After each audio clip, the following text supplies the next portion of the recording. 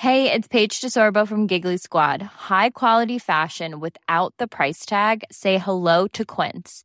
I'm snagging high-end essentials like cozy cashmere sweaters, sleek leather jackets, fine jewelry, and so much more. With Quince being 50 to 80% less than similar brands.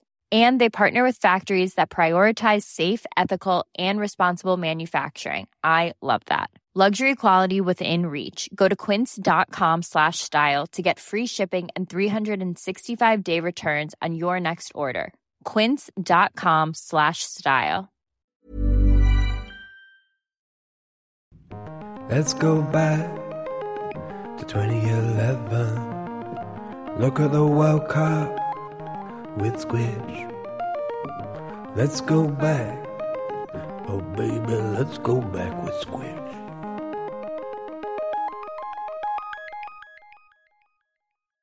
Hello and welcome to the Squidge Rugby World Cup Retrospective, the only rugby podcast that just had a bath in 2011, and it's 2011, and it's 2019, and it's 2021, and I can't remember the year. You were about to say 2019. I got completely lost. It was supposed to be 2019 because in my head the World Cup only just finished. I'm still kind of stuck in that mindset. I don't quite know what's going on at the minute. I am joined, as ever, by Mr. Will Owen. Hello, how are you? That is indeed me. I'm good, thank you. How are you? I'm just as well as you just heard. I think I demonstrated quite accurately how well I am. Good. And we are joined as well by, from BT Sport, from Channel 5, from Sky Sport, from Rugby World, from Rugby Pass, and most importantly, from Bedford, Sam Roberts. How are you doing? I am very pleased and absolutely delighted that you put those in that order, because in a funny sort of way, the latter is the most important. And we all know about rugby roots. You know about rugby roots more than anyone, and they are just so important. And when you come from a rugby town like Bedford, and what Bedford Blues has done for me, for my family, and I mean that, it sounds really grandiose, doesn't it? But I just mean that they when a rugby club at the heart of a society does that for you, it's absolutely fantastic. And it is a pleasure to be on the show, not for any other reason than my street cred has suddenly gone up just a little bit with my teenage son. So there you go. That's amazing. Well, you'll be glad to hear that actually the majority of the conversation that goes on in this podcast, in any episode, is actually all about James Pritchard, the Bedford Blues legendary fullback who played in this World Cup. I could tell you a fair few stories about James Pritchard. Many of them are very boring, like the dear man himself, who is an incredible athlete, incredibly focused, and just an absolute straight down the line diamond. And for the Blues, wow! I mean, there are very few people who can touch Mikey Raya as far as goal kicking is concerned. But maybe even James Pritchard does that. Because he was, and it's the thing I think of when I think of Bedford Blues as a club, is James Pritchard and his commitment to them, and him having offers from the Premiership and from France and so on, and staying at Bedford because he loved the club. And I think that always said so much about them, you know, and despite consistently being sort of there or thereabouts in the Championship and never really being the team, you know, playing whoever it was that had just been relegated for the place at the top. I always thought that said so much about, Bedford Blues as a club, that you can see so much from that. For the record, if anyone's wondering who currently is the team that's just been relegated, that is Saracens. I will repeat, Saracens. How are they doing? By the way? How was that? I think they might have lost at the weekend. I saw one or two posts about the fact they might have lost against Ealing. I got into a Twitter argument with somebody who was very, very, I think it was anti-Ealing. I think that it's not difficult to find that sort of, obviously, sort of process on Twitter, somebody to disagree with you. But he suddenly came on, and I was like, all I put was, woohoo or boom or whatever it was. And we had a long discourse about how Ealing weren't doing this and weren't doing that and weren't value for money, and I said, okay, well, never mind. We'll just as his Twitters want, you put something on there saying here it is, and then someone picks up the glass and starts to shove it in your face, and you're like, no, I just all I was saying was that it was quite good for Ealing. Is it not? No, it's not. No. Okay, move on. Yeah, the Saracens still yet to win a single game ever in the Trailfinder Cup. It's worth noting that Saracens are the only Championship team who have lost a game this season. That's very true. I mean, if there was a table running, they'd be bottom, wouldn't they? Really? Yeah. They've got a losing bonus point in their name, to be fair. Which is what they. Did you see their official accounts post? Yes. The way they spun it is a brave losing bonus point secured at the death by Saracens. It's like, mate, you were the European champions a few months ago and you just lost to Ealing Trailfinders, who didn't even have their strongest team out. What I really liked about that tweet is the fact that the picture they had was of Billy Vunipola, so it's like they're flexing that Billy Vunipola was playing and they still lost. They had 2 players who played in the World Cup final playing for them. Yeah. One of whom won in the World Cup final. Well, I think you've got to give them their due. They are sort of doffing caps in various different directions and all of that. But I understand latest news. You'll be aware of various different things breaking. No relegation from the Premiership. They'll go back up, probably joined by someone like Ealing Trailfinders or some random South African team if they can find one, and it will all be done and dusted. I don't want to sidetrack this piece into what the Championship stands for and what it means to me, but you can imagine it's just so very important. And I'm not the ring fencing thing is not that much of a sort of chalice to me. It's not that much of a kryptonite to me. I don't start sort of shaking my fist and pointing at people. I understand the ring fencing argument. If it happens, I just hope that someone steps in and looks after the Championship and gives it something to be, because if it doesn't, then that will be a crying shame. If ring fencing was to allow the Championship to have the input and the support and obviously money, but just a little bit of tender loving care, just to bump it up a little bit, I would be happy, and the Premiership can go and play, and the Championship can, but as long as it was still developing. The big worry is that if the ring fencing comes in, they sort of cut the head off and the rest of the snake dies. And I think that is the worry for everyone. If someone from the RFU or indeed Prem Rugby could make an agreement with us that Championship would get tended to, would get looked after, I think we could probably live with the fact that they want to ring fence it for a certain amount of time. Yeah. There's so many signs to the contrary. You look at the cuts in funding even prior to COVID, and then post. Yeah. And particularly, we saw Nottingham RFC being furious about it. Yeah. And you understand why. You understand there's a lot of those teams who are dreaming of playing in the Premiership. Absolutely. It's very easy for people to look at it and think that the Championship standard is a lot lower than the Premiership, when really, it's still such a high standard. So many players are playing just before the best rugby of their career in the Championship, or Premiership players who are playing to a good standard, but not every single game, who then get thrusted down to the Championship. It's such a good standard. Yeah. That's the thing. A lot of these clubs are operating at that level and being able to produce that sort of skill level, that sort of technical awareness, that sort of power, that sort of emphasis on the pitch with very little support and very little money. Yeah. They won't ever have this again by the looks of things. The near future looks really quite bleak for the amount of money they will get from the pot. But even with the £670,000 a year they were getting from the RFU in their heyday, you've got to build a squad of 40 players with £670,000. Yeah. I mean, do the math. It's ludicrous to think that you can do that, and yet the Championship does. And I'm pleased to say that you've noticed it. I certainly have. Obviously, noticed the skill level as being good. It's not the same as the Premier. I don't want anyone to lay into me and say it's not the Premiership. Of course, it's not. Yeah. But the quality that is attained is quite remarkable, considering, and I think that's where we need to remember with the Championship. And my goodness, if they were to get, just as I say, a little bit more tender loving care, who knows where it might go. Yeah, absolutely. I am going to move us on, if that's all the same with everyone else. Boring. Because we've mentioned some of the Championship. There are some players in this England team who probably felt like it was there. I'm losing track of this already, that kind of segue. I had another segue I was going to make, but it moved on so far from the comment I couldn't make my what would have been relevant to 2011 joke, which is you said Saracens and some random South African team, which in 2011 would have been two random South African teams then. Nice. But they now contribute basically the entire England team rather than just John Schmidt. Yeah, I just love the way that you're able to back out of a sentence. I can't do that on broadcast. broadcast on TV. I've got to commit to that sentence, and yet it happens to me all the time. I start thinking sentences like, "Oh, where are you going with this, Roberts?" But you can back out of it. I can't do that. Well done, congratulations. It's not a skill. It's not a skill.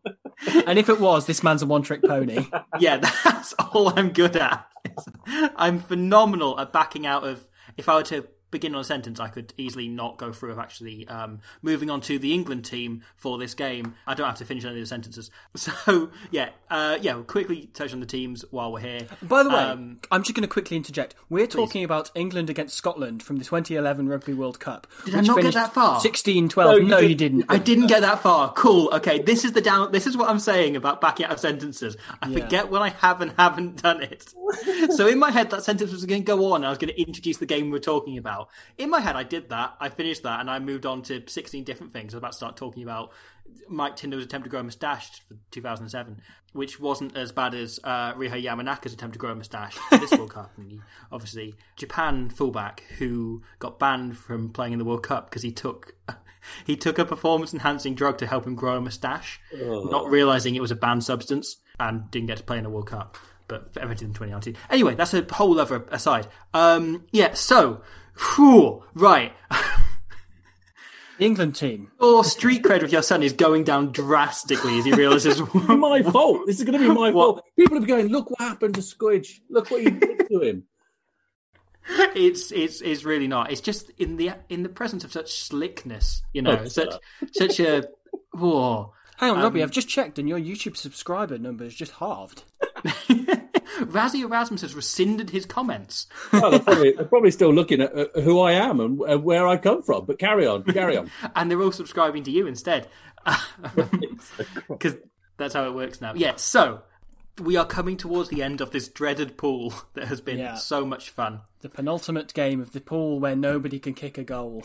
And boy, did that theme continue today. Yeah. So, going to this game, if Scotland win by 8 points, they go through automatically.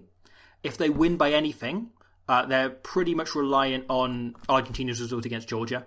If they get a losing bonus point or whatever, they need Georgia to win. Yeah. It all came down to sort of permutations, and it was that kind of very, last game of the pool type scenario. And so Scotland made a number of changes going into this. So from the last game, Mike Blair comes in, Ali Kellett comes in. There's a lot of sort of more experienced players. Kelly Brown's injured, so Richie Vernon comes in for him. Simon Daniele remains in. Sean Lamont, though, comes in at centre. Joe Ansbro. Yeah. So I think it's a stronger Scotland team. Yeah. It's certainly a more experienced Scotland team. Yeah. And very importantly, I say very importantly, it doesn't last long, but Rory Jackson maintains the 10 shirt after what happened at the end of the Argentina game with Dan Parks missing that drop goal. How could he miss that drop goal with Felipe Contepomi 7 miles Felipe offside? Contepomi was in his house and on his sofa. Yeah. Like he'd gone so far, he was inside Dan Parks' soul, he was that far offside. I'm glad you brought up Rory. There's I may continue a little bit of theme about sort of players who get to international quality and don't quite deliver. Does that make sense? Don't quite get to where they need to. And that's a name that strikes a little bit of a chord with me. I mean, there's probably a few of them, and I sort of don't want to call them out, but you do sense that there's one on the England side that I was going to talk about. Just guys that you feel, and you don't know what it is, but they are just missing that X, you want to call it X factor, that thing. They have everything. When you look at them on paper, they have absolutely everything, and yet for some reason, and this is probably what links us so intrinsically to the sport, is the fact that there is something which is almost undescribable that makes you this as opposed to that, and that would be I think, fair play, I'd be corrected by Scotland fans. I think he lends himself into that category. Yeah, and I think there was enough you'd see in the games he did play for Scotland. Like against Argentina, he was very good in the first half. Yeah. And there's enough periods of him being promising. You kind of then look at it, and he didn't really kick on beyond this. The following year, kind of Duncan Weir comes in, and he then sort of and then Finn Russell emerges about 2 years on from this. Yeah. and things just sort of don't. And he ends up playing fullback for Glasgow in his kind of final period before retiring. And it's kind of a shame what happened to Roy Jackson. Yeah, but it's safe to say if there was any player in the world who does have X Factor, it's Finn Russell. So it's a hell of a person to, have as your predecessor. Yeah. And the England team, to then touch on it, much as they touched on many things in that bar in Queenstown, they, again, revert back to what is pretty much the strongest team with that kind of... There were 2 question marks. There was one that Dylan Armitage starts on the wing over Mark Cueto, who scored a hat-trick in his previous game, which, as me and William, when we'll play Rugby Challenge on career mode, we always have this rule: if a player scores a hat-trick, they have to stay in for the previous game no matter what. The next game, that is. The next game, yeah. Sorry, did I say the previous game? Yes. You have to go back in time and make sure they started the previous game.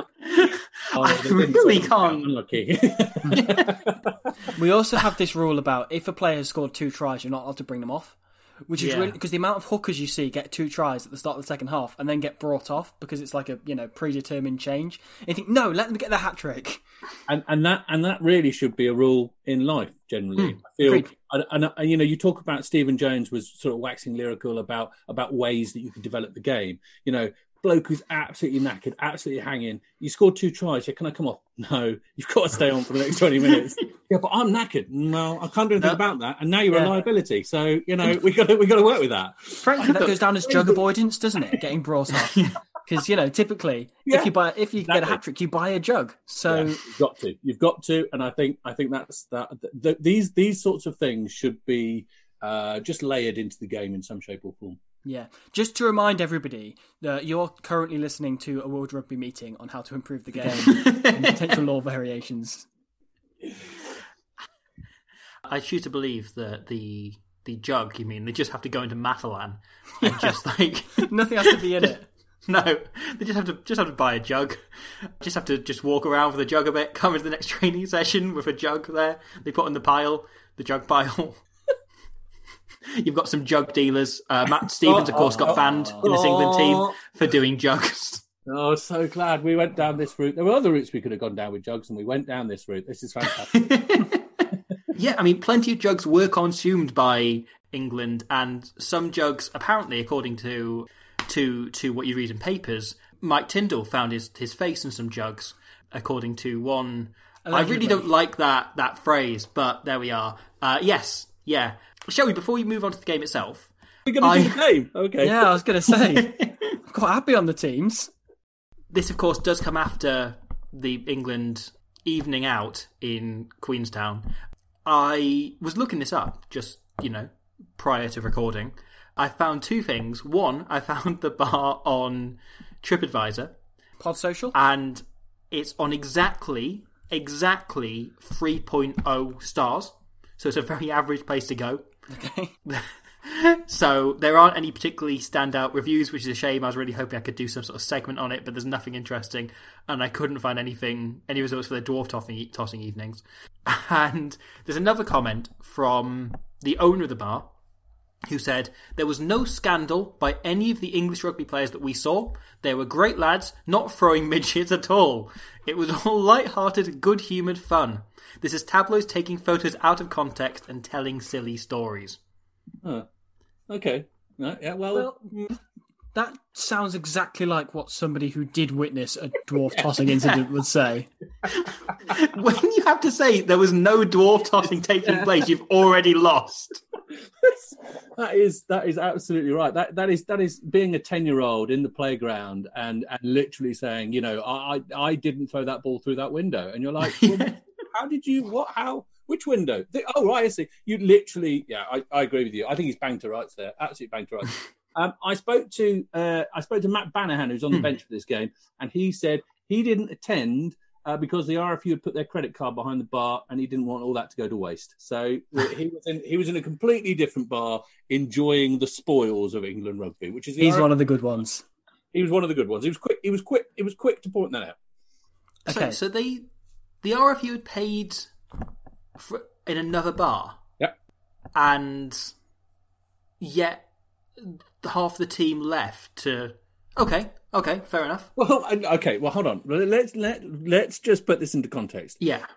We're in a bar together. We've been having a good time, drinking. Sure. and I come up to you and I say, do you want to go dwarf tossing? At that point, you go, well, obviously, I'm quite intrigued by what you said.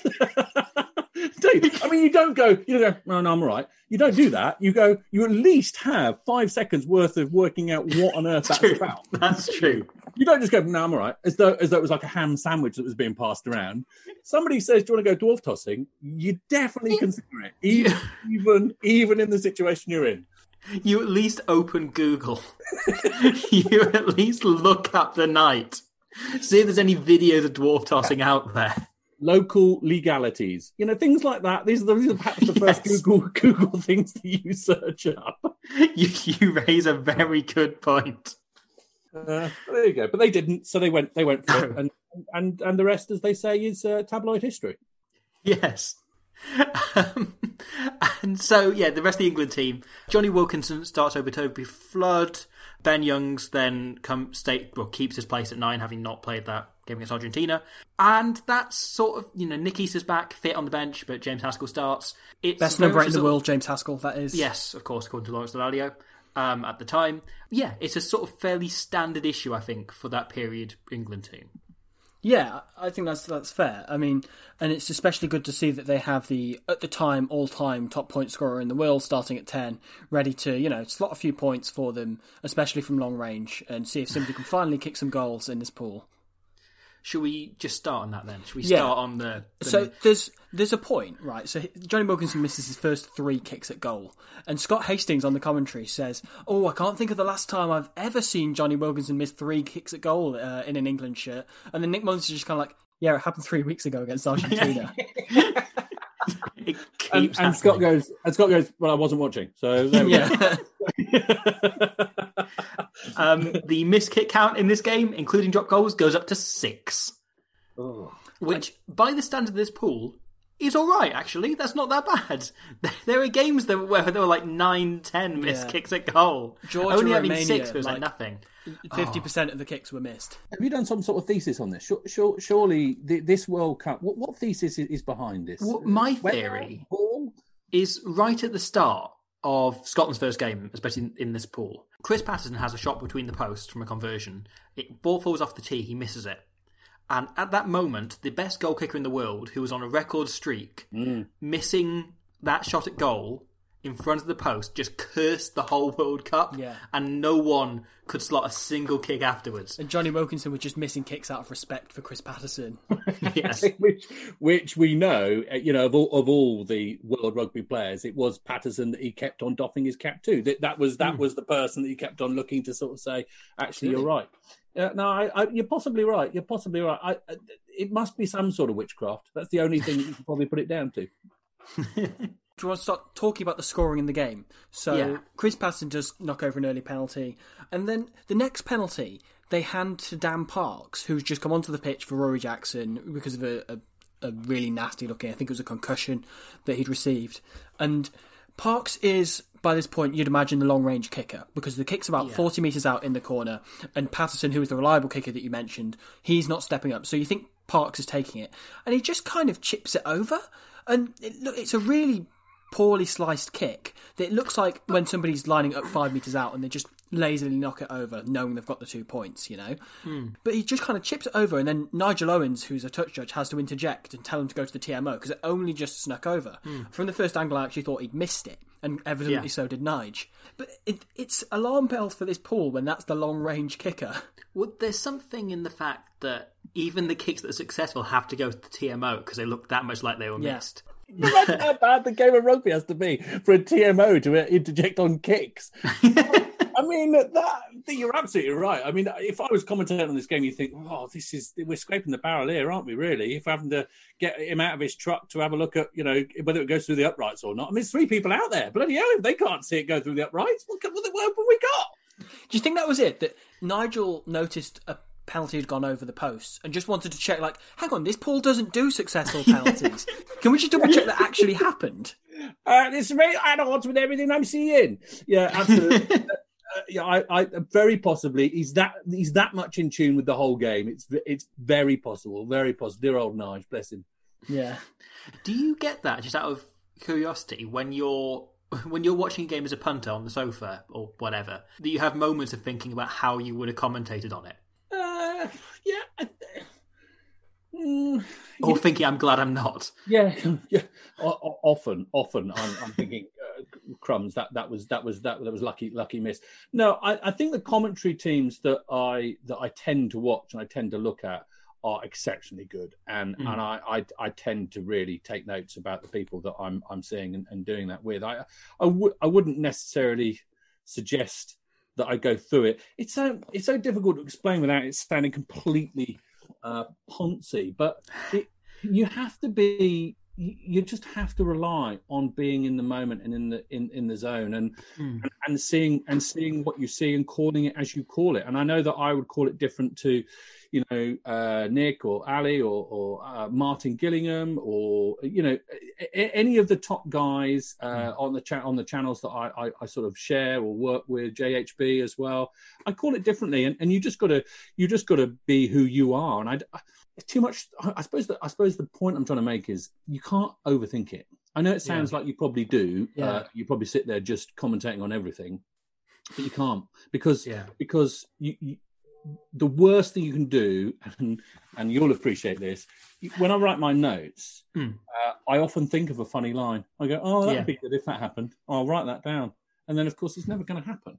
So you can't really... And the only time it has happened is I wrote it down and I remembered it. And about 8 games or 8 weeks, 9 weeks later, the same player was commenting on the same player, did something.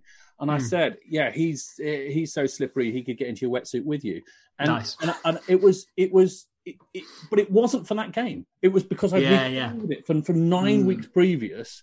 It was Sonotti, and you can appreciate. Probably Of course it was. And I was just like, yeah, well that's probably why I wrote it down. Then was for 9 weeks of a game that I didn't realise I was even going to be commentating on. So I suppose that's probably where you think about things a little bit.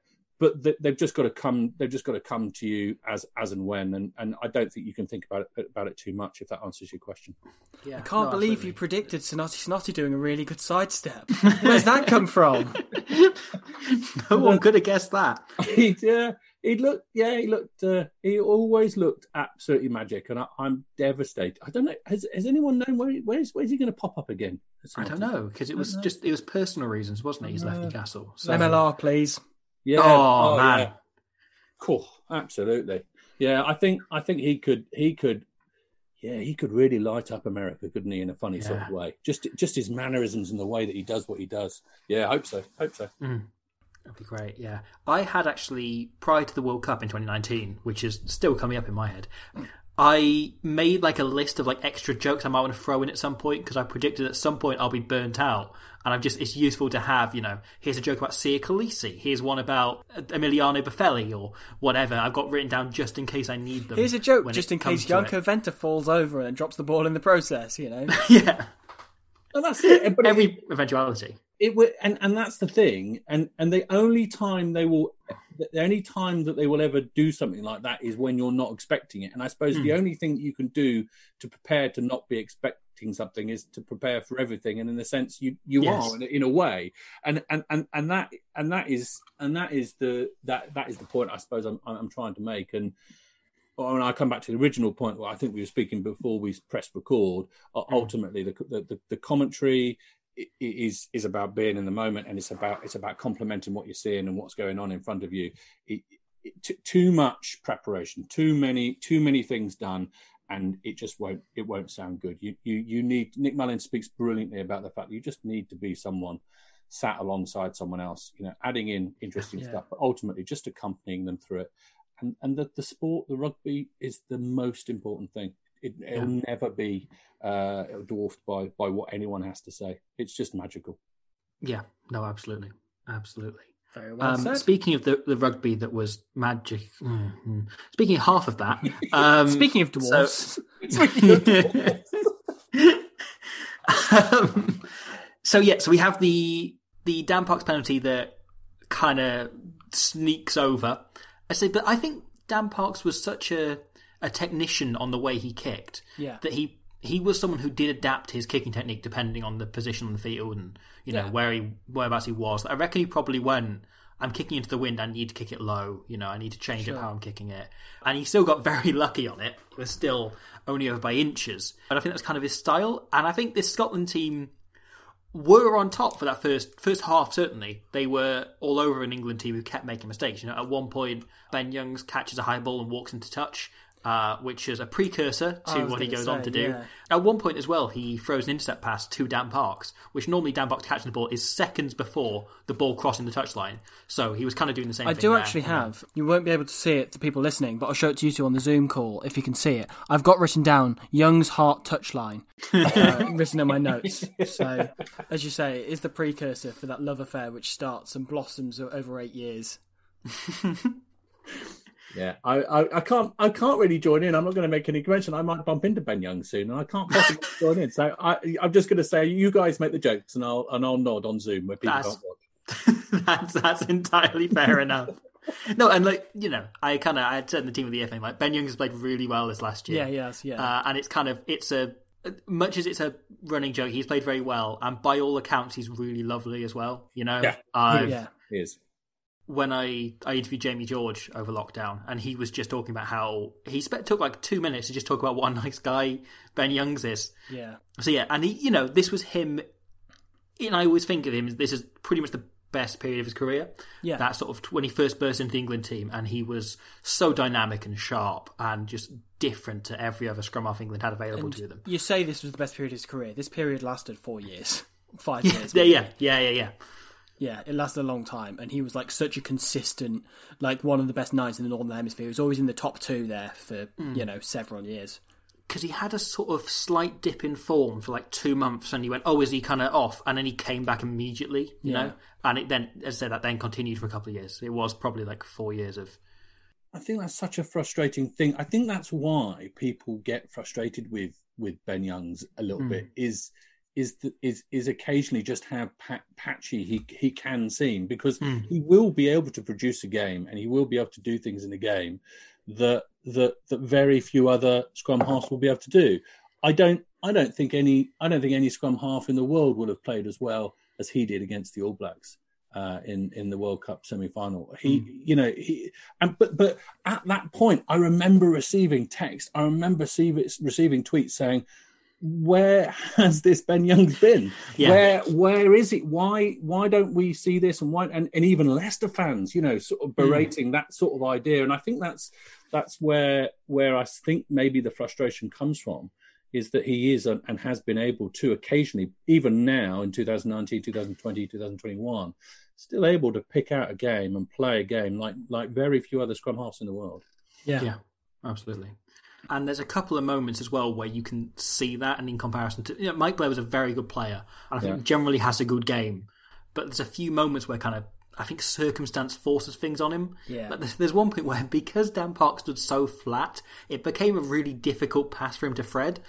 And a couple of times he ended up overthrowing it or missing his target or whatever because he's trying to get away really quickly. Yeah. And there's this weird contradiction. Obviously, they start with Rory Jackson, and 4.5 minutes in, he gets injured, Dan Parks comes on.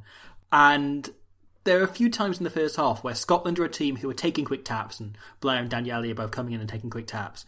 And yet they're a team with Dan Parks at 10, and it becomes this complete contradiction that Dan Parks will naturally slow down any game plan, no matter how you're playing. You can't play quick ball because he doesn't engage defenders, he doesn't do anything, which is more important at this time than it is necessarily now. He was there to kick the ball, and occasionally he'd pass, but mostly 95% of the time he kicked. He looked to kick, There's at least. That really telling one moment in the second half when Scotland make a break down the right wing with Joe Ansbro, and they supply really quick ball, and you think, right, if they get this wide, something could happen here.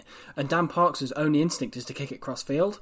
Granted, they have 3 people out there, one of them being Richie Gray, who isn't an expert winger who hold his wit all out on the touchline, and it makes it an easy ball for Tom Croft to eventually ground and get a 22 dropout. Yeah. Whereas it's Dan Parks' instinct of like, right, there's space over there, let's kick it there, even when they're playing at tempo. Gray, as you say, because it's coming off a break, Gray doesn't have the time to adjust and think, okay, I'm going to chase this kick. So he doesn't begin chasing until after Parks has kicked it. Yeah. So he's late on it, and even though he's up against another forward, it's not like he's up against a fullback and he's able to sort of both to adjust. Both very quick he can't get there. Yeah. So, it's We've all played with or alongside fly halves who have that game plan, which is basically I kick the ball to the opposition unless it's an attacking move, and then I try and kick it to us. Yes, yeah. And you're like, how about we pass it? No, I thought I'd do a crossfield kick because that's an attacking kick, you see, rather than a defensive kick. So I am still playing with an attacking mindset. And it's amazing to see one of them play in a massive World Cup match. Normally they get weeded out as they go along and they have to develop an all-round game. But no, Dan Park slipped through the net. It's like going up to these sort of fly halves and going, hey, have you ever heard of an inside centre? Yeah, he comes and holds the ball when I'm kicking at goal.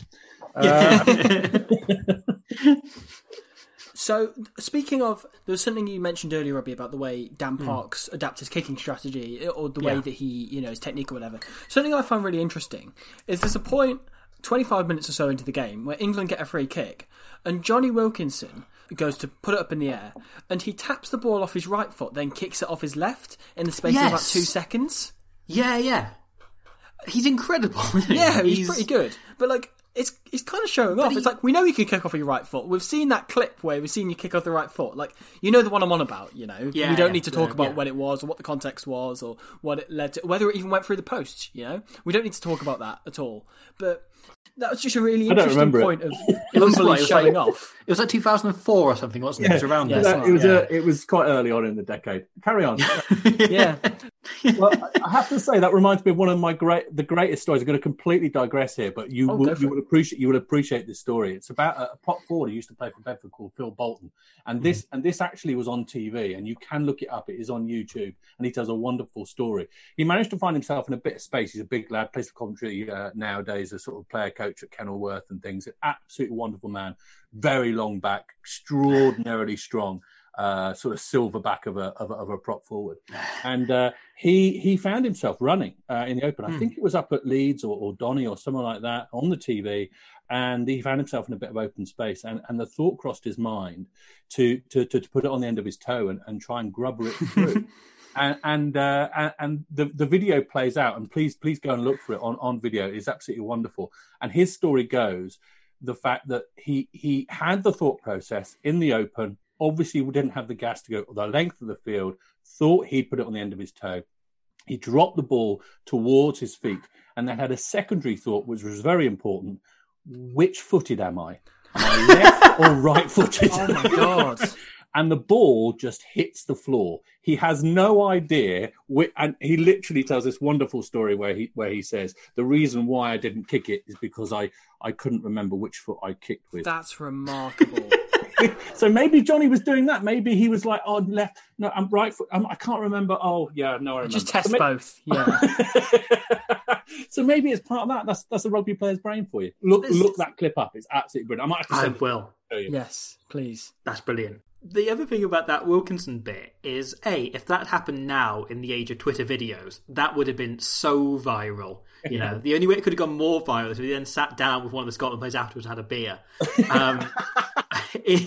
But also... They're mates, they're all mates, you see. That's the great thing about it. They're all mates. You only get this in rugby. It doesn't happen. No one else has ever had a beer with anyone if they weren't playing against them in rugby. No. Don't look at ice hockey. Forget that. Look, come over here. Look at rugby. The other thing is, there's something really nonchalant and non-show-offy about it when Wilkinson does it. Whereas if Finn Russell or Carlos Spencer or anyone else had done that, even like Dan Biggar, it would have looked really show-offy. It would have looked really sort of big-headed. That has something to do with the fact that Johnny Wilkinson is incredibly boring, and I mean that in the best. in the best possible way. I love the man. He unflashy for the game. But you know, he is just, and I think in the best possible term, he is just completely and utterly focused on the rugby. There's no raising of an eyebrow towards the sideline when he does anything, is there? It's just all focus. Yeah, all credit to him. He's done all right for himself. He's fine. Another point, not long after this, is England winning a penalty at a breakdown, and Chris Ashton getting really wound up and swinging his arm into Sean Lamont. And Ashton wound up. Yeah. It triggers the greatest fight in this World Cup, I reckon. Or at least the one, if you're a boxing promoter, the one, out of all the fights that take place, the one I'd want to be handling the most, which is Chris Ashton against Alan Jacobson. Asher versus Chunk. Tell me you wouldn't buy a ticket for that. So here's a question for you. What is it about Chris Ashton? Is it his face? I don't know.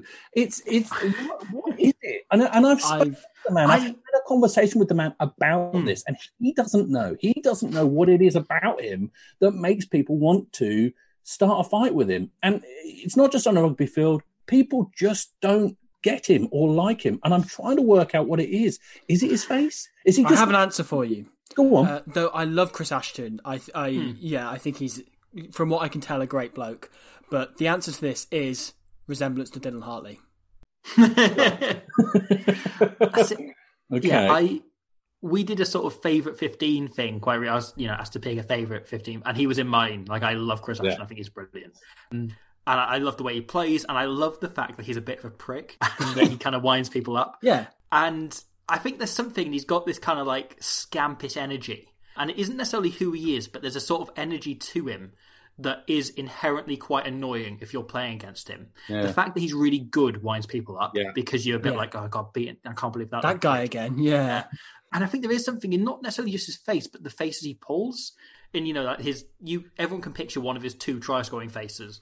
In fact, I remember him in Rugby World saying, the feeling when I cross the try line is orgasmic. That's the only word for it. And, things like that. Right, okay. No. Yeah, that's Chris. We now all learn something. Yeah. And like I don't know if you saw the adverts in this game in half-time. The first 2 adverts, one of them is for Mario Kart Wii, because that was what was on at the time. Yep.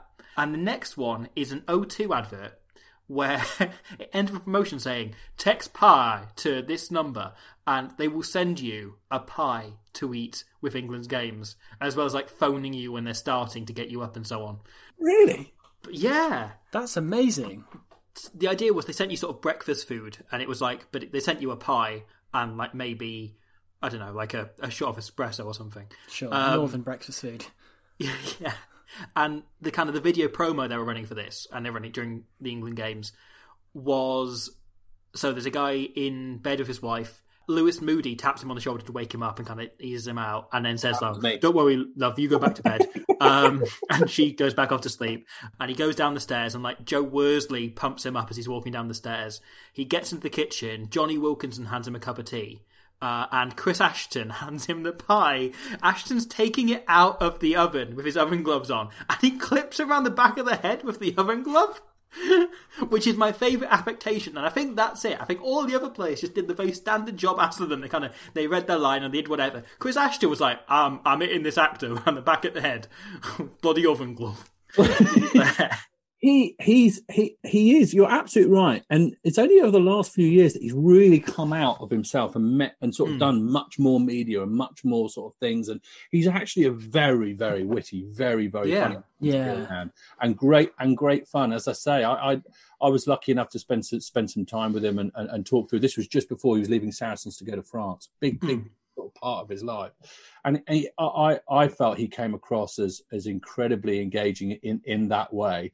I felt that there was also, and I think this probably is true of wingers as a whole, because of their binary process on a rugby field, there were some insecurities and there were some worries and there were some anxieties that he perhaps projected, maybe again because of where he was in the world. But yeah, I mean, just a little point on that. I mean, wingers literally are judged by scoring tries. I mean, there's no really any other position on the field that just has this, well, do you score tries? It literally is the number by which you sort of live and die. And that must be a funny sort of way to live your life when you think of all the different things that rugby players do.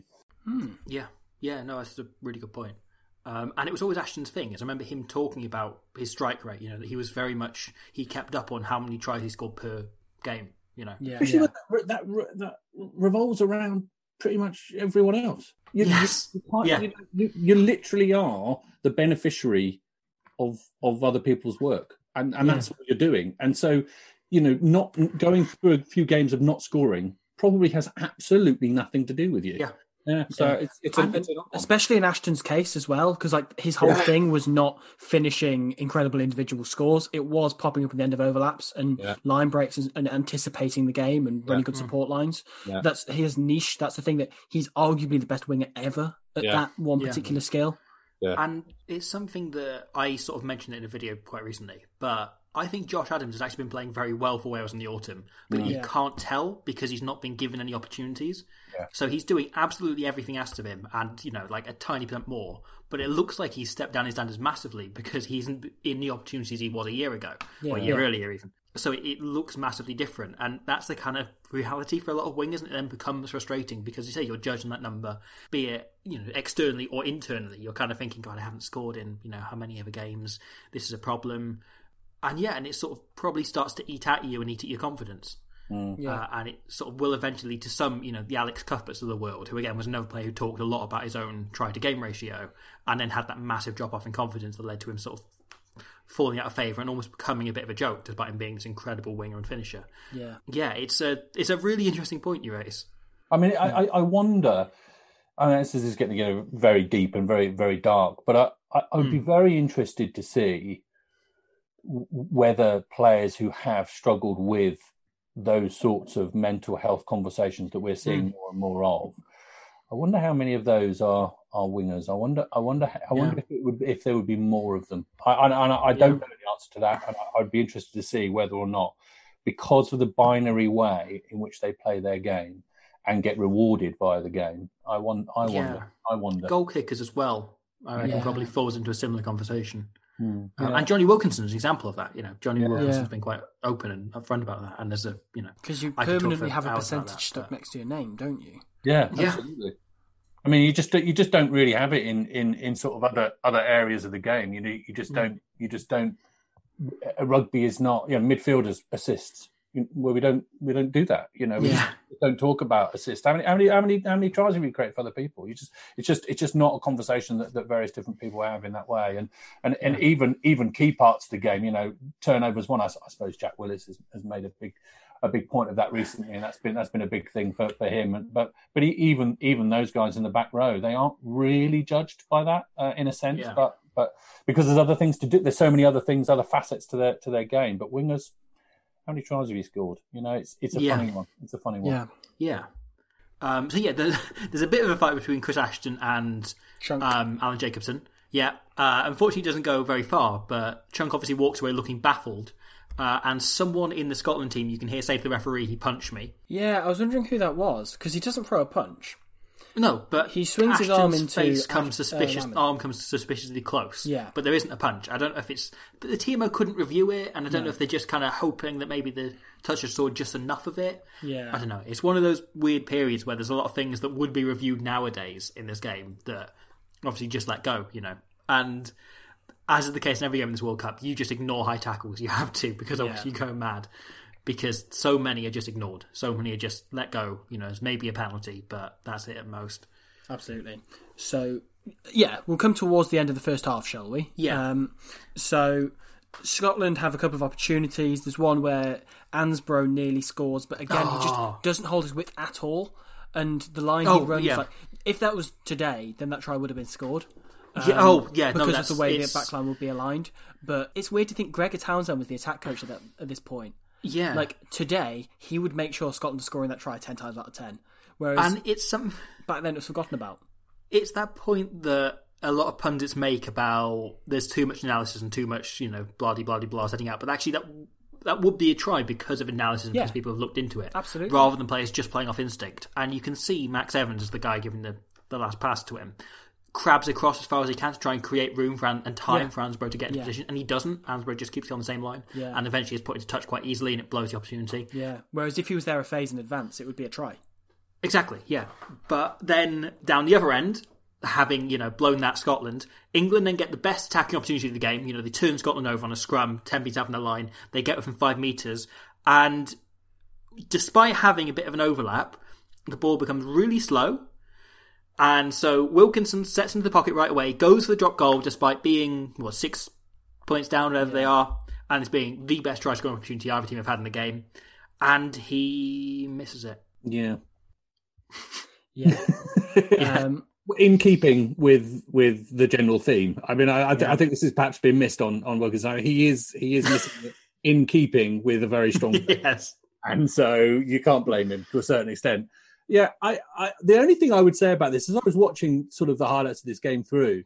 I was just, and this is again a wider point, I was just remembering that this is what England versus Scotland games used to be like. Whenever you to turn on a game of England versus Scotland, it was either 6-3 or 9-6. And these were the scores that accompanied you through all of my 5 Nations and 6 Nations games up to a certain point, until they started playing sort of basketball and beating each other 32-31 with the final play of the game, or whatever it was a couple of years ago. This was, you turned up to this game, you switched on the 2011 World Cup to watch England versus Scotland, and you were like, I know how this game is going to go. It is going to go in multiples of 3. There is no two ways about it. This is all that's going to happen unless something breaks towards the end. And as it went, and I was sort of thrown back, as you've pointed out, that the way that the game has changed and the way that the game has morphed. I remember thinking, I remember these were international matches. This is where it used to go. Yeah. And people used to botch tries, and tries were such a rare thing for these teams. And Northern Hemisphere teams, they didn't really do it. They kicked at goal, and that was how you built a lead, and all of those things. And it's kind of, we've kind of Super Rugby or whatever it is that's bled somehow into the Northern Hemisphere over the last sort of 5-10 years has changed things. And we kind of turn on a game of rugby now expecting tries to be scored, when really it should be kicks at goal, and we should be thankful for them. This was, to give you a fun stat, named by ruck.co.uk as the 4th best England v Scotland game ever. When was that? 2017. Yeah, exactly. In the week leading into that 2017 game where Scotland, famously won with the 2 tries by Hugh Jones, they named this the 4th best game in Calcutta Cup's history. They're probably right. They're probably right because I think there's several stages in the game that sort of 2, maybe 3 passes are thrown, concurrently to goes backwards and forward, and again, if they manage to miss Dan Parks out, it's not kicked, and so that's a good game. Yeah. That's a good game. Yeah, absolutely. It was a good game. I stand up for it. Yeah, even though there wasn't a lot of line breaks, that sort of thing. It was still enjoyable to watch the sheer intensity of it. It was one of those where it's really helped by the crowd being so geared up and by the occasion of it. And absolutely. This is, despite this being the oldest fixture in rugby, this was the first time a game was played in not England or Scotland. It was the first neutral venue this fixture was ever played in. It has a lovely list, doesn't it, at the start? A lovely list of all the different places this game has been played, including various back gardens and things like that, and places that you would never think, the Oval and things like that, the places that you would never think that rugby would be played in. But the first time that it's ever been played outside of it, but still, just the hostilities are still as absolutely key and as visceral as they could possibly. I've started again. Just shut me up. Right, go on. There we go. You're learning to back out of sentences. Yeah, finally.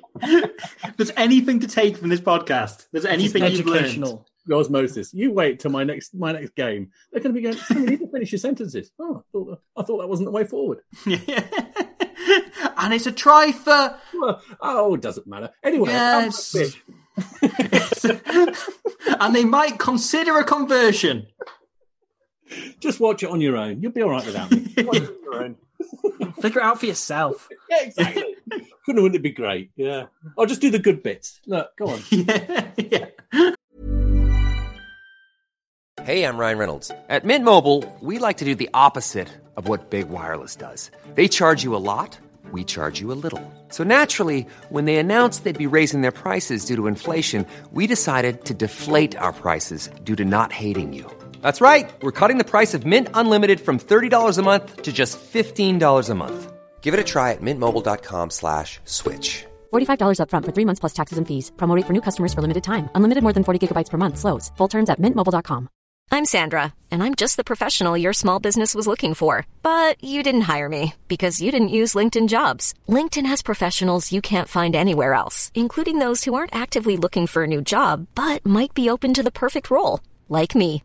In a given month, over 70% of LinkedIn users don't visit other leading job sites. So if you're not looking on LinkedIn, you'll miss out on great candidates like Sandra. Start hiring professionals like a professional. Post your free job on linkedin.com/people today. You've sort of got to pick and choose as to whether or not it looks like it's going to be a line break. Whether you think about running when this backline move begins, it's like, no, it's going to be a crash ball. Never mind. We'll let this one go. As you were. Carry on. As you were. I know, but no, you take this one. Oh, there's no one. Right, okay. As you were. Anyway, sorry. No. I went off on one there about England. No, I was remembering that whole sort of idea of England Scotland matches and what they were like. And as you quite rightly pointed out, this was a good England Scotland match. It was, but we have just been spoiled in the last 3 years. Yeah, absolutely. Sure. So again, to move towards sort of the end of the first half, Dan Parks misses a drop goal and then nails a drop goal.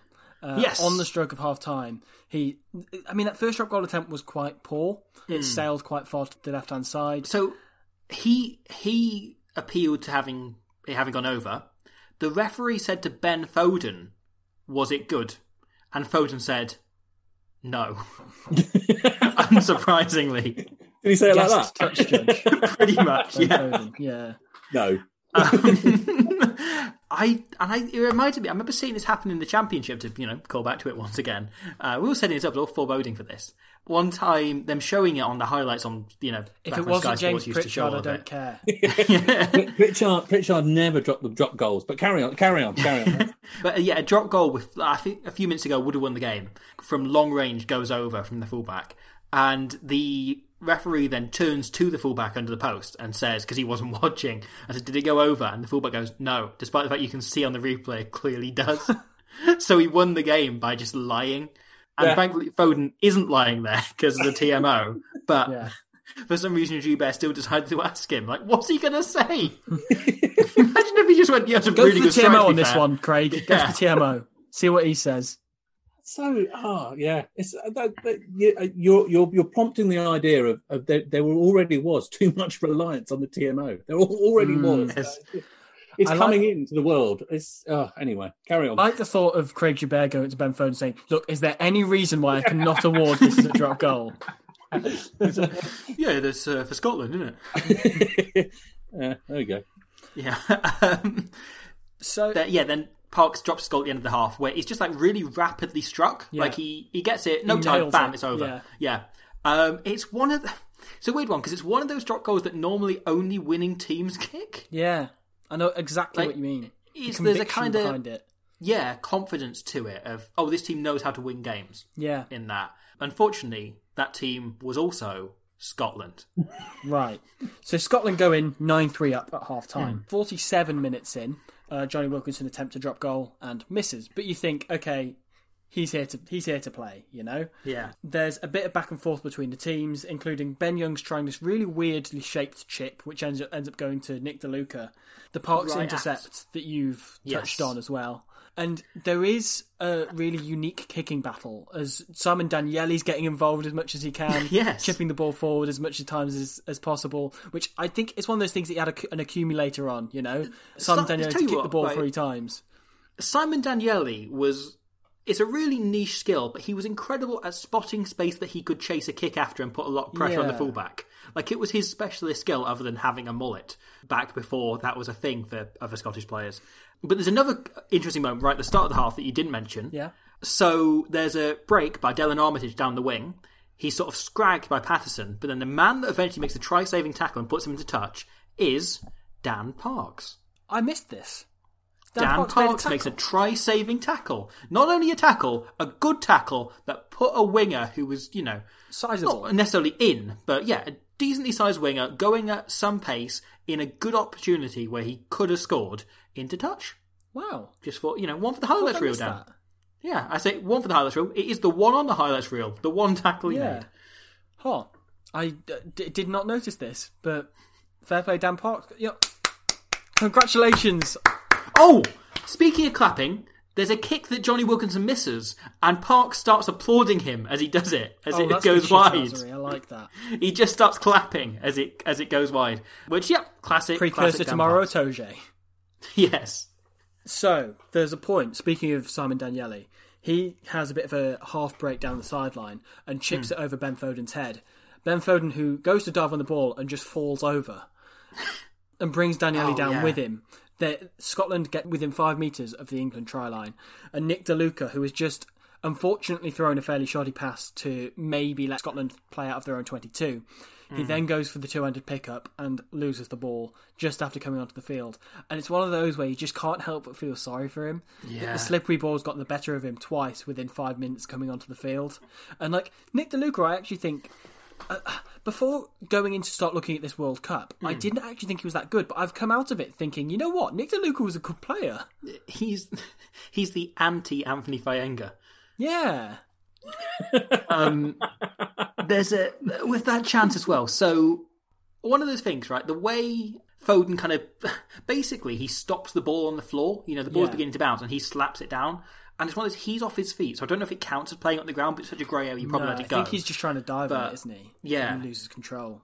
But he stops the ball bouncing or moving at all. He just kind of sets it still on the ground, which makes it so difficult for DeLuca to pick up. Yeah. And if it had a bit of a bounce on it, he probably takes that and finishes in the corner. Yeah. So it's kind of accidental, but it's a really important moment by Foden that potentially saves England the game. Especially when the ball's wet, you know, you're anticipating it to move in a certain way, as you have been the whole game. And then when it's sat still, you've just got to pick up a bar of soap from the floor whilst running at full pace. Yeah. It's such a difficult skill, and it's difficult to blame DeLuca for it. Yeah, you can't blame him for it. And do you think even at their level, and I've asked professional rugby players this, but do you think even at their level, it is almost impossible to get previous things that have happened in the very recent past out of your mind? I mean, it can't. I mean, we've all experienced it. We've all made a mistake and only then gone and compounded it moments later by trying to make up for something and it not working out. I mean, they're mortal, aren't they? They can't think like robots, and they'll tell you that they can, and you know, as soon as it's done, it's out of your mind. But the amount of times that you see somebody hit a patch, a little bit like Dan Parks in the other way, sort of doing two things at once that were very good. You know, I think there must be moments where you think, and you see it so many times with rugby players, where they'll do one thing, and then the very next opportunity they get, they just get a bit reachy and a bit bit grabby and a bit sort of, this is the moment I can really undo all of that. Oh no, and you do see it. And it's so difficult to hide in rugby, you know, compared to a lot of other sports. Sure, there's nowhere to hide, you know, unless you're on the wing, in which case you're grand, or maybe you're a prop as well, you know, unless it's the scrum that's going badly, you can kind of whatever. But anyway, I think it's often what separates, certainly in the halfbacks, the really great players is they can do that. You know, they can make a mistake and pick it back up again. And it's something you look at like Antoine Dupont in the last year, who has just been like phenomenally flukishly good. But there have been a number of times in Toulouse and for France where he's made a mistake and instantly turned it into a positive. Yeah. And it hasn't even been, I'm not letting it bother me for the next thing I do. It's I'm going to fix it right away. And you know, at the level I play at, I find that the hardest thing as a scrum half to do is that once you've made a mistake, to try and just come back and do something good, because you have to sort of strike the balance between, right, do I try and do something, a brilliant box kick into the corner, or do I just play to the system and just pass the ball quickly? You know, you have to find it. Yeah, exactly. Yeah, you've got to like rummage through a little bit and sort of smooth out first and then look at doing something, and it's so difficult trying to nail that. Yeah, I agree, and I can only imagine that probably is magnified by being at a professional level with all of that. For sure. And going through those processes, and as you say, just you do end up feeling this immense sympathy. You know, whatever the colours of your shirt, whatever the emblem on your chest. You know, there are moments in rugby that you feel sorry for someone, and then there are moments where people like Vakatawa this last weekend, you think, well, you've been brilliant so far in your life. There's very little you've done wrong, so you deserve that. There you go. Yes. Poor old Freddie Burns over in Japan. You see? People, you see? Even I miss Freddie Burns. I know. He misses you. It's good to know. Oh, Freddie. So, Dan Parks does a note, or rather it's Patterson ends up getting another penalty, which sends Scotland 12-3 in the lead. At which point, Nick Mullins points out that they are 9 points up when they need to win by 8 to top the group or whatever. Yeah. At this point, I have written in my notes, if they scored a penalty after this, I genuinely just think they've won the game at that point. If you go to 15-3 with 20-odd minutes to go, I think that's a winning team you've got there. Yeah. But I think there's two things that are different about this England team, right? One is they come out looking more focused at the start of the second half, generally, in all attributes. They're more like it, which is important. But I think the most important thing is Johnny Wilkinson. And there's a question that Nick Mullins asks of why isn't Toby Flood coming on at the start to Phil Vickery at the start of the second half? And Wilkinson kind of proves his worth. Yeah. Because from the moment England, the team around him start to look competent, he goes, okay, we're going to win this game. Yeah. And he isn't on for the try in the end, but he suddenly, the way he starts kicking and just taking complete control of things, right through to the fact that not long after he kicks a penalty that puts England back within 7, and you then begin to think, okay, this is a game again. It isn't, as you're saying, that opportunity in which Scotland could tie it up in moments. Yeah. And in the moment he does that, England get back into their half, and he takes a snap drop goal, and he hits it so well. Yeah. That's immediate. the moment England win the match. And it's so they're casual. still behind, but yeah, so casual. it's just brilliant. This is just how you win a game, lads. Let's do it. Yeah. And this segues into, you remember right at the start I was talking about the fact that there are players who you wonder about whether or not they don't quite fulfil their potential international level. The chap I would put into that category is Toby Flood. And the fact that as you have identified, Wilkinson stays on and proves his worth, and ultimately, Johnson is vindicated in a sense because you have the situation where Wilkinson does what he does. Toby Flood has absolutely every single part of Toby Flood's game, especially when he was on form and not injured, and injuries do come into Toby Flood's career in a big way. He was one of those guys who were like, why hasn't he filled the void that then subsequently becomes basically a placeholder, doesn't he, between Johnny Wilkinson and George Ford? He's this weird sort of placeholder sort of name that they sort of look at. I mean, are there other people that you could put into that Barkley a little bit? Charlie Hodgson a bit, maybe. Yeah. And when you look at theoretically two very, very good sides that England have had, that Sir Clive one and the Eddie Jones one, really outstanding sort of 10-12 sort of axis and that all sorted. And it never quite worked out for Toby Flood, but I can never quite work that out. And even in this game, he shows, sort of great awareness to find Ashton and the skills and all that. He's just one of those players that I can't quite work out what it is that hasn't worked for him at international level. And I think part of that was Johnson rather than him. Yeah, maybe. I think there's this tradition England seem to have in every World Cup, including 2003, apart from 2019, where they would develop a really attacking, exciting, sexy brand of rugby and then throw it away when they got to the World Cup. So in 2003, they had that period in sort of 2002-ish where they were beating the All Blacks. They were scoring so many tries. They were playing really attractive rugby. Like, I've heard it described as being, the best rugby England ever played as a nation. And then, same for 2007, they started playing far more expansive rugby, and it was going quite well until 2007, when they suddenly sort of throw it away and go, no, putting all the chips back into Wilkinson because he's fit again. And then the same thing happened in 2011, where they win the Six Nations, playing, again, expansive rugby. Ashton scoring, there's 4 tries against Italy and sort of running in tries from everywhere. No, Johnny Wilkinson's fit again, never mind. And Flood had been on such form of his life, that Six Nations. Absolutely right. My memory is not what it should be, but I was surprised when you sort of identified this game and said, go and watch some highlights. I was absolutely amazed. 2011, I was like, all right, let me have a look at the team. Is Wilkinson still playing?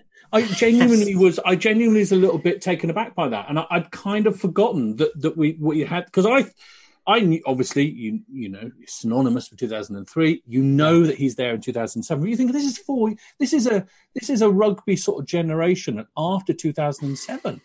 Yeah. He's still there. You make a very valid point. Yeah. And I think because he spent so much in that period between 2007 and 2011 injured, he kind of had that one autumn series where he came in and played very badly, then got injured again.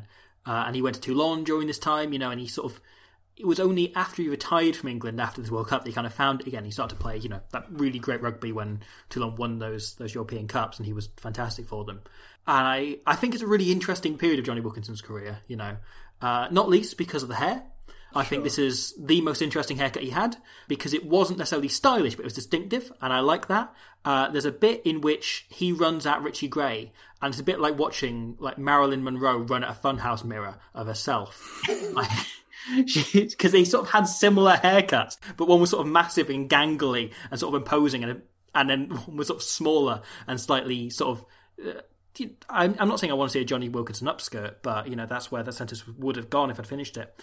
I found the title of this pod. That's brilliant. That's fantastic. Johnny Wilkinson upskirt. Brilliant.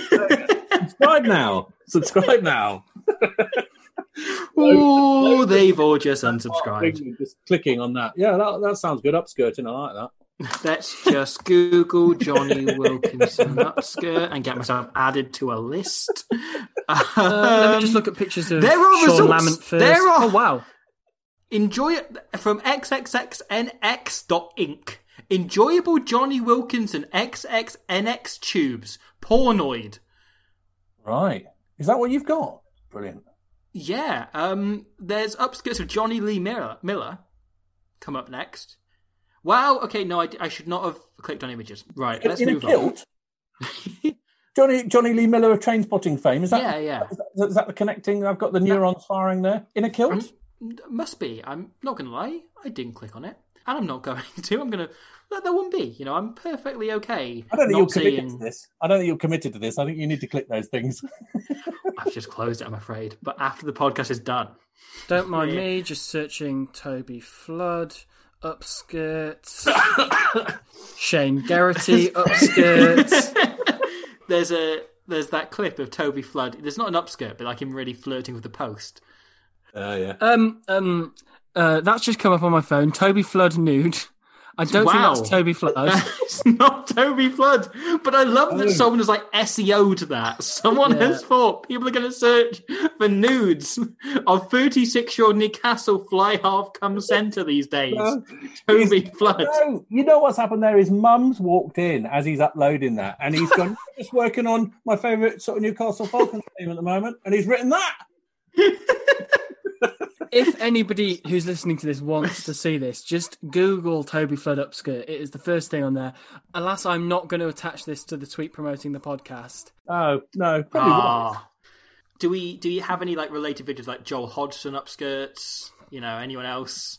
Yeah, Northeastern. Oh, no, God, that was awful. Sorry, I shouldn't have gone taking down that rabbit hole. Ooh, Ryan Lamb looks really good naked. Oh, God. Yeah, no, I'm glad I came on. Yeah, so I think it's a very like vacillating level of street cred at the minute here. So up and down. Not so much street cred, it's actual paid work that I'm now worried about. So if we could just reel this one back, that would be great. I severely apologise / reassure you. Important people aren't listening. No, that's not true. Everyone that listens is very important. Yeah. Sure. Like Bill Beaumont, he listens all the time. Oh yeah, Carly Rae Jepsen listens. Carly Rae Jepsen, big fan. How do we get back onto rugby from that? I don't know. We are so far adrift. It's just on the horizon. It's just sipping over the horizon. It's going to take me a while. I need us to get this wrapped up so that I can finally type in Stephen Myler nudes and just enjoy my evening.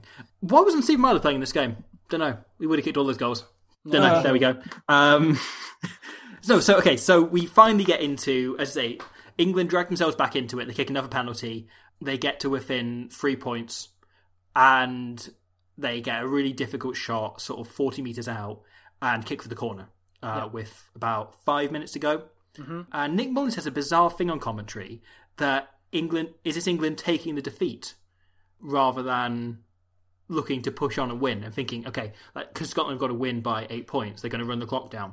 I think what we all know is if England, hypothetically, played against a home nation in a pool game of a Rugby World Cup and had the decision of either going for the posts or going to the corner, then it would be the correct decision to go to the corner, invariably.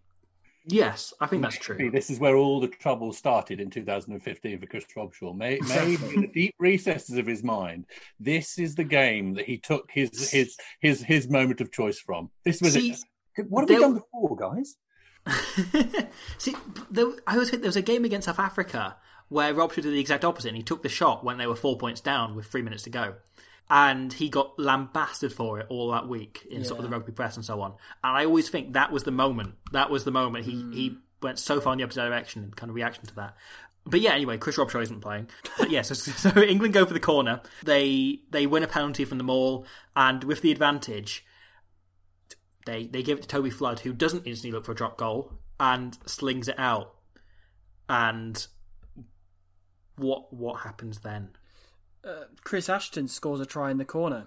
It's worth actually stating as well that the reason why Toby Flood had so much time on the ball is Tuolangi's carry into the Scottish defence is phenomenal. That he puts them on the front foot and he takes a few Scottish players out of the game, and that is sort of what we've come to expect from Manu Tuolangi. That at this sort of stage of his career, he was still mastering that, and sometimes he'd sort of get carried away and stay on his feet too long or that kind of thing. But this time, he just slammed into the Scottish defence, took the tackle, and set up loads of time for Toby Flood on the next phase to put Ashton in the corner. It was such a good carry. And they've also got Banahan on the field as well, who probably creates that space for Ashton outside because they're thinking another big man is going to get it because it worked last time, and you know that is where it's at, and it worked. It works an absolute treat, and Ashton does what he does. And right when I watch this, I know obviously it's an important game and everything, but the celebration with Ashton was massive, and I just, it was kind of out of kilter with everything that this. I don't know. I watched it. I was like, that's weird. That belongs in a semi-final. I don't know. Maybe I'm completely wrong. Maybe I was watching the game too quickly and it was out of kilter. And I don't know. He just ran in unopposed, and then it was just like massive. And considering if England hadn't scored that try and the score finished as it was, they still would have won the group. Like the result would have been the same. Yeah. All they needed to do was finish within 8 points of Scotland. Yeah. Something that I think is kind of telling of Scotland was with 6 minutes to go, they also get a penalty and go to the corner. Yes. Which is quite a bold call, and they get into the 22. Sorry. And Dan Parks is on second phase, just sticks the ball in the air, just as they've crept into the 22. And I get that it nearly comes off, and they nearly managed to catch Dylan Armitage behind the try line to force a scrum 5 or whatever. But it's still slightly bewildering that they didn't try and attack the midfield or anything first before going for this. Well, it's Dan Parks' version of going for broke, isn't it? Hanging the ball just in front of the try line to force England to regather it. Like in his head, there aren't interesting, ornate attacking moves. That's his option. That's his big play to go for the 7 points. And Armitage does exceptionally well to get out of his 22 and give Ashton a chance to kick downfield. Granted, you know, that the fullback isn't always going to do that good a job, but it does baffle me that he doesn't first think, right, even if it's something as simple as let's give our inside centre Lamont a run at the English defence, you know? Yeah. It doesn't have to be a complicated move. It just has to be try a couple of phases, see how far you go forward, and then maybe stick it in the air if you're not going anywhere. It's a really confusing call to do that in second phase. Yeah. No, I get that, but it felt very of that Dan Parksy team, and that wouldn't have happened if Jackson was still on the field. Yeah. But also in his defence, is it not also a little bit of the era as well? I know that sounds true. You know, and again, you watch these games back, and I would recommend it. Anyone's just joining this podcast for extraneous reasons like finding weird web pages. If you were actually interested in going back and watching rugby from almost 10 years ago, it's those patterns that you see and that you watch and you go are just so almost now foreign to us watching what we're doing. It's fascinating. And it is fascinating. You talk about Townsend there in his attack sort of coach role. What was he learning, and how was the game shaping and turning and changing in his head, and then subsequently, I found it quite weird watching it. And 10 years ago, I found it quite weird, and I haven't done what you guys have done and been prepared in that sense for it. So it's one thing that I think is maybe the biggest change is obviously it's kind of your default off, not just off first phase, but off any sort of phase attack, is to have sort of your hit runner and then your boot runner out the back. You know, these days that is in 2021. And in 2011, people are getting done for obstruction running those lines. Yeah, I was going to say no screens, which is such a massive part of rugby nowadays. Is literally that out the back, which it's utterly fascinating to watch. I can't explain it. You watch it and you're literally going, where's the loop? Where's the Sexton loop? Where's the bit that we see now, round about now in this phase? Why have they? Yeah, it's interesting. It's really fascinating. Yeah, it's been kind of the big, kind of thing we've taken out of watching this, and I think when it happened a lot sort of during the Autumn Nations Cup that pundits were complaining rugby was so much better 10, 15, 20 years ago. But actually, it's so much cleaner now, and absolutely. You have so much more shape on everything. And it looks like there's a purpose when teams try and attack. Yeah. Whereas there were points here, even when Scotland, as we said, were 5 meters out from the try line, they were just sort of chucking it about. They didn't know what they were doing. And I can get sometimes that leads to exquisite moments of wonderful flair. Sure. But generally, it's probably less exciting to watch if you're Agreed. improvising all the time. It's like if you've ever tried to watch improv comedy, right? Like, there will be occasionally really funny bits that come out of the energy of it, but most of it is not as funny as something someone wrote and workshopped and, kind of worked out knowing was going to be funny and kind of absolutely built. Yeah, I'm reading quite a bit on Pixar at the moment, and cool. And I don't know if you are at the moment, but Pixar has come across my sort of vista in a number of different ways, mainly about teams actually, which is a fascinating idea as well. But then I was watching something today on them, and I've been reading some articles on them. My God, do they absolutely nail every single thing down? And when you talk about comedy and you talk about being funny, you think about spontaneity. And in a way, they actually create some of the most not inspontaneous, if that's the word, moments. But everything is sort of is created and structured and done and redone and taken to a group who feedback, and then it's redone, and it's absolutely extraordinary, and it works in no uncertain terms. And it just shows that actually you can create brilliance, which we assume or associate, as you say, with sort of off the cuff sort of moments. You can create brilliance by working out every single possibility. Yeah. And I think so much of the Pixar's continued success is that brains trust thing, is that they spend so long nailing down story and character, and they don't let anything just slip through. No. That it is so worked until it is great. And basically, within that, you've got... Sorry, go on. Pixar is a metaphor for Rassie Erasmus of South Africa. I think 2015 All Blacks, I'm thinking. There's more kind of... Yeah, more spontaneity to that. There's more flair to it. Yeah, it's a bit less boring. Well, exactly. I thought I did actually think I came on this show wondering whether or not you were sort of like legally obliged to actually mention him every single time, and you've proven it right. So I'm glad we got to Rassie Erasmus in the end. I'm glad we got there in the end. Sorry. He's surprisingly down to earth and very funny. Yes. He also understands the game and very, very funny. You know what? That's the reference I was trying to make and accidentally quoted Limmy. Right, okay. We've mentioned the Ashton try. Is it well taken? Ashton takes his chance well. Flood knows the space. Great carry by Tuolangi, as you mentioned. It's a sort of quite uninteresting try for the one try in the game. I seem to remember this being around like the 68th minute or something. I didn't realise it was the last 3 minutes. I didn't remember that bit. Yeah. Right at the death. Yeah. Scotland lose both of their crucial World Cup games against other Tier 1 teams in the last 5 minutes to a try by the winger in the same corner. Yeah. Thankfully, Chris Ashton didn't beat half of Scotland like Amorosino did, but still just as gutting, isn't it? That video's on the same websites. So Scotland then do get another chance. They get a penalty on halfway, and Custer tries to take it quickly, he doesn't get the chance.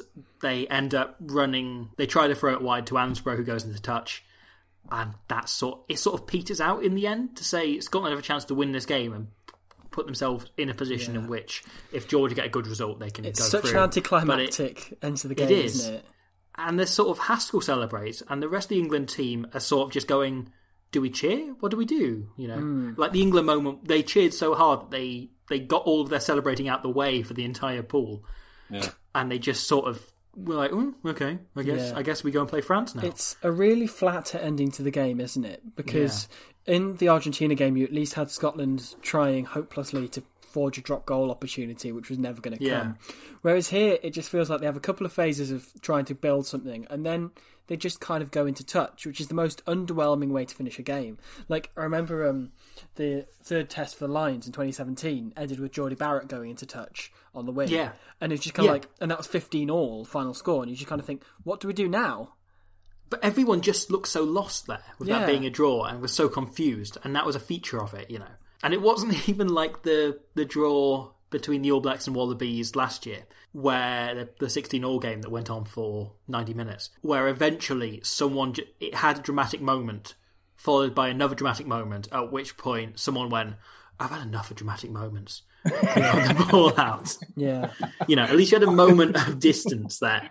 I think what happened in this game, this England-Scotland game, was that they were waiting for a dramatic moment at some point and actually just went, actually, it's not coming, so we'll just move on. Let's get home. The wife misses me. And so does that random blonde I met in a bar. Waiting to be tossed. Come on, let's go. Right, speaking of moving on, should we do Dick of the Day and Man of the Match? Sure. Okay. I'll start Man of the Match. Sure. Yeah. So it's a really difficult game, I found, to pick a Man of the Match Agreed, for. Yeah. I think there's a few... Dan Parks was the official Man of the Match, which I can understand. I think a lot of the Scottish forwards were good, but kind of... They got turned over quite a lot, and they struggled at the line out, and they particularly struggled at the scrum as the game went on. They started quite well, but kind of wore out as they went on. And again, a lot of the England pack, you sort of were very up and down. They didn't do a lot in the first half. And so, despite the first half, I think my Man of the Match is Johnny Wilkinson. Okay. For the fact that he is the reason the momentum shifts. He kicks that penalty, and then he just goes, this is my game now. We're going to win this. Yeah. And I think the game swings on the way he plays, and he's functional if missing his penalties in the first half, and then has that sort of 25 minutes in which he's not quite single-handedly, but he's the reason, I think, England's swing, the game changes. Scotland kind of get into that that mindset of this is what happens now. England come back and they beat us. There's so few players in the world who can take a game by the scruff of the neck like he did. It's just him, sort of O'Gara's of the world and the Carters of the world. And really, there's not many others at this sort of time who could do that by themselves. So I think that's an entirely fair shout. Yeah, I agree with you. I wondered whether you were going to come back to it, and you did. So, I agree. It's interesting. When you say officially, is that the stadium? Is that the broadcasters gave it to Dan Parks? They did a fan vote for this World Cup. Oh, fan vote. Okay. So they put the contenders up. It was a really weird way to do it. Yeah. So you ended up with some commentators. Cases in which, when Namibia played Wales, one of the Namibia flankers got it, even though the final score was 81-7. And he came up with a few results like that. But yeah. And they started the vote at half time, so if somebody had a really good first half, they could get Man of the Match. Even if they went off injured at half time or whatever. So yeah, it's a bizarre way of doing it.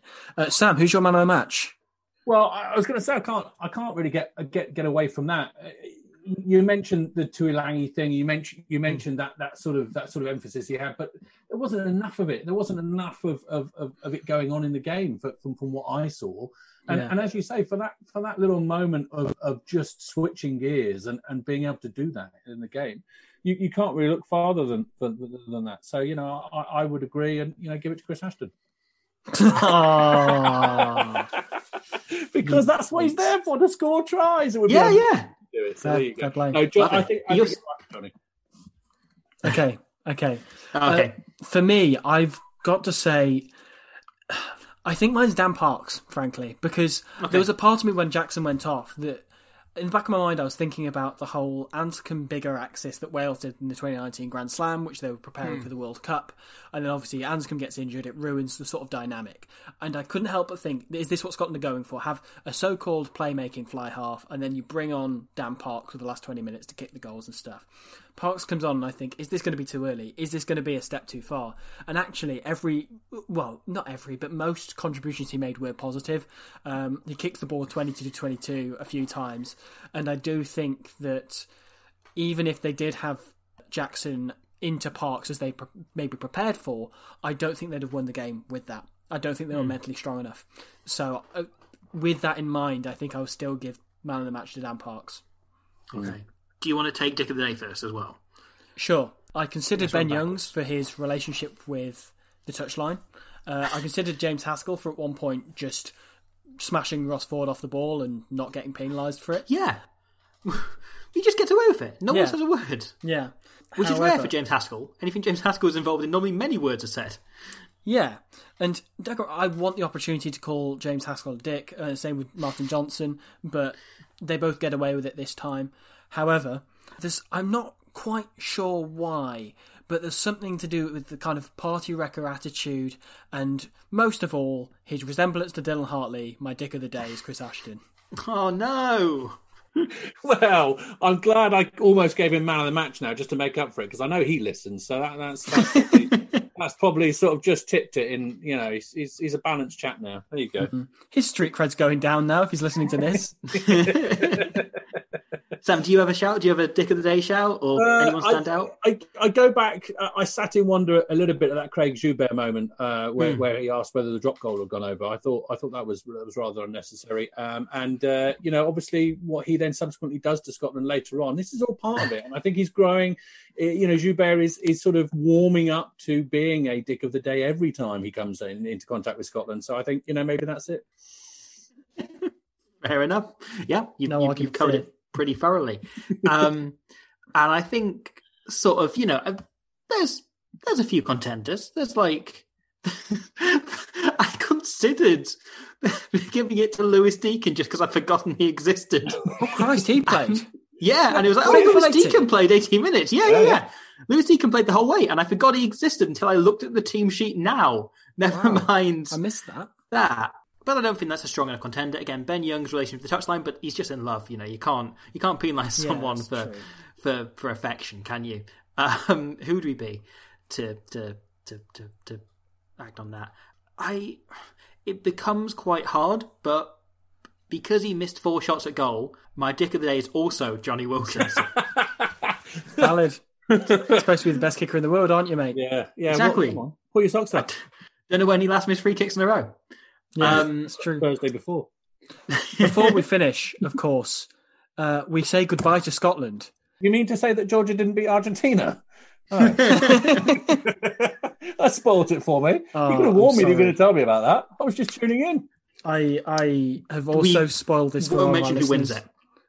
Yeah, that's true. So yeah, we say goodbye to Scotland. Thankfully, they speak English, so I don't have to look up what the goodbye is in their national language. So Scotland had already booked their bus to the airport for the following morning. Had they?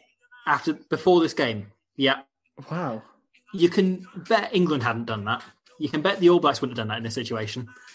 But it is practical, so fair play. Park sticking that ball up in the air instead of having to go to attack is match fixing. So they have to book another bus. Do you think that's it? It's they already paid the deposit? Yeah. And so it's just like Gregor Townsend and Andy Robertson passing down a message like, no, don't get this shot at goal. We have to get home tomorrow. We have it booked. We've paid put the deposit down. Yeah. Cancel the kick at goal. Cancel the kick at goal.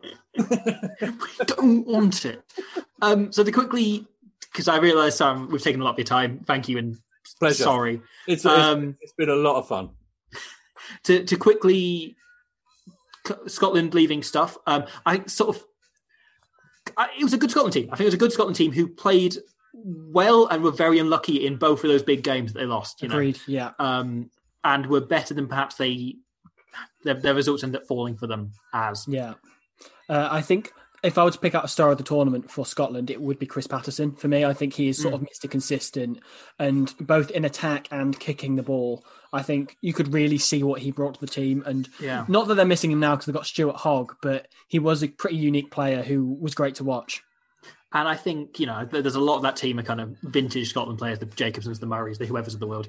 Richard Gray, I think, has a great tournament as well, sort of in that finest pomp and hair dye. But someone we haven't really mentioned had a great game in this game is Sean Lamont. Who I thought was very, very good. And just performed every time they gave him the ball, every time they gave him a chance, every time they put him in the team. And I think he'd be mine, but I think actually Herrera Jackson also was great whenever given an opportunity in a way I kind of hadn't quite remembered, and sort of almost being better than my memory proved. He's up there as well. Dick of the tournament is obviously Dan Parks for that game against Georgia and how badly that went. Everyone involved in that game against Georgia. But also a little bit Chris Patterson missing that kick in front of the goal that triggered you're the right. You've overlooked me. Yeah, it's Chris Patterson. Okay. Cursing the pool. Apologies to any Scottish listeners who were wanting a deeper dive, but that's fine. We've gone on enough. Sorry, we've got to stop with the Proclaimers now, aren't we? They're going to be very tired. They're walking all the way home from Auckland. That's true. Sam, thank you very much for joining us. Thank you for putting up with that. Where can people find you? Where can people find your work, your stuff, your nudes? People want to follow you. We can. If your son is listening, you don't have to answer that last part. If you don't mind, I'm going to sidestep like that. Sidestep like that, like Sonotti. I'm on in a couple of weekends' time, and the Premiership theoretically resumes. You may find me on a distant BT channel. But yeah, I'm there or thereabouts. I'm rather hoping, and we bring it back to the original conversation I had. I'm rather hoping that obviously Bedford Blues get up and running very soon, and we get some rugby back in the town and rugby back in the Championship, and that's where your heart is, and wherever your rugby heart lies, and it can be all sorts of different places when you go back into that clubhouse or back into that arena. However small or however drab it isn't without all those people in it. It's the most important thing to do. So that's what I'm looking forward to. That's where you will find me, hopefully, very soon. And thank you, boys, for letting me on and be part of your world. I hope I represented myself well enough. Absolutely, yeah. No, thank you for coming on, Sam. Really appreciate that. And welcome to the Squidge Rugby World Cup Retrospective Cinematic Universe. Whatever that means. Glasses, I'm all right. Well, thank you to everyone who has listened. Thank you, Sam, again. Thank you, Will, for being here as well. No worries, please join us next week when we will be finally bringing down the curtain on this poll and looking at Argentina's game against Georgia, which, spoilers, they won.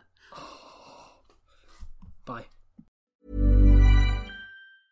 Mom deserves the best, and there's no better place to shop for Mother's Day than Whole Foods Market. They're your destination for unbeatable savings, from premium gifts to show-stopping flowers and irresistible desserts. Start by saving 33% with Prime on all body care and candles. Then get a 15-stem bunch of tulips for just $9.99 each with Prime. Round out Mom's menu with festive rosé, irresistible berry chantilly cake, and more special treats. Come celebrate Mother's Day at Whole Foods Market.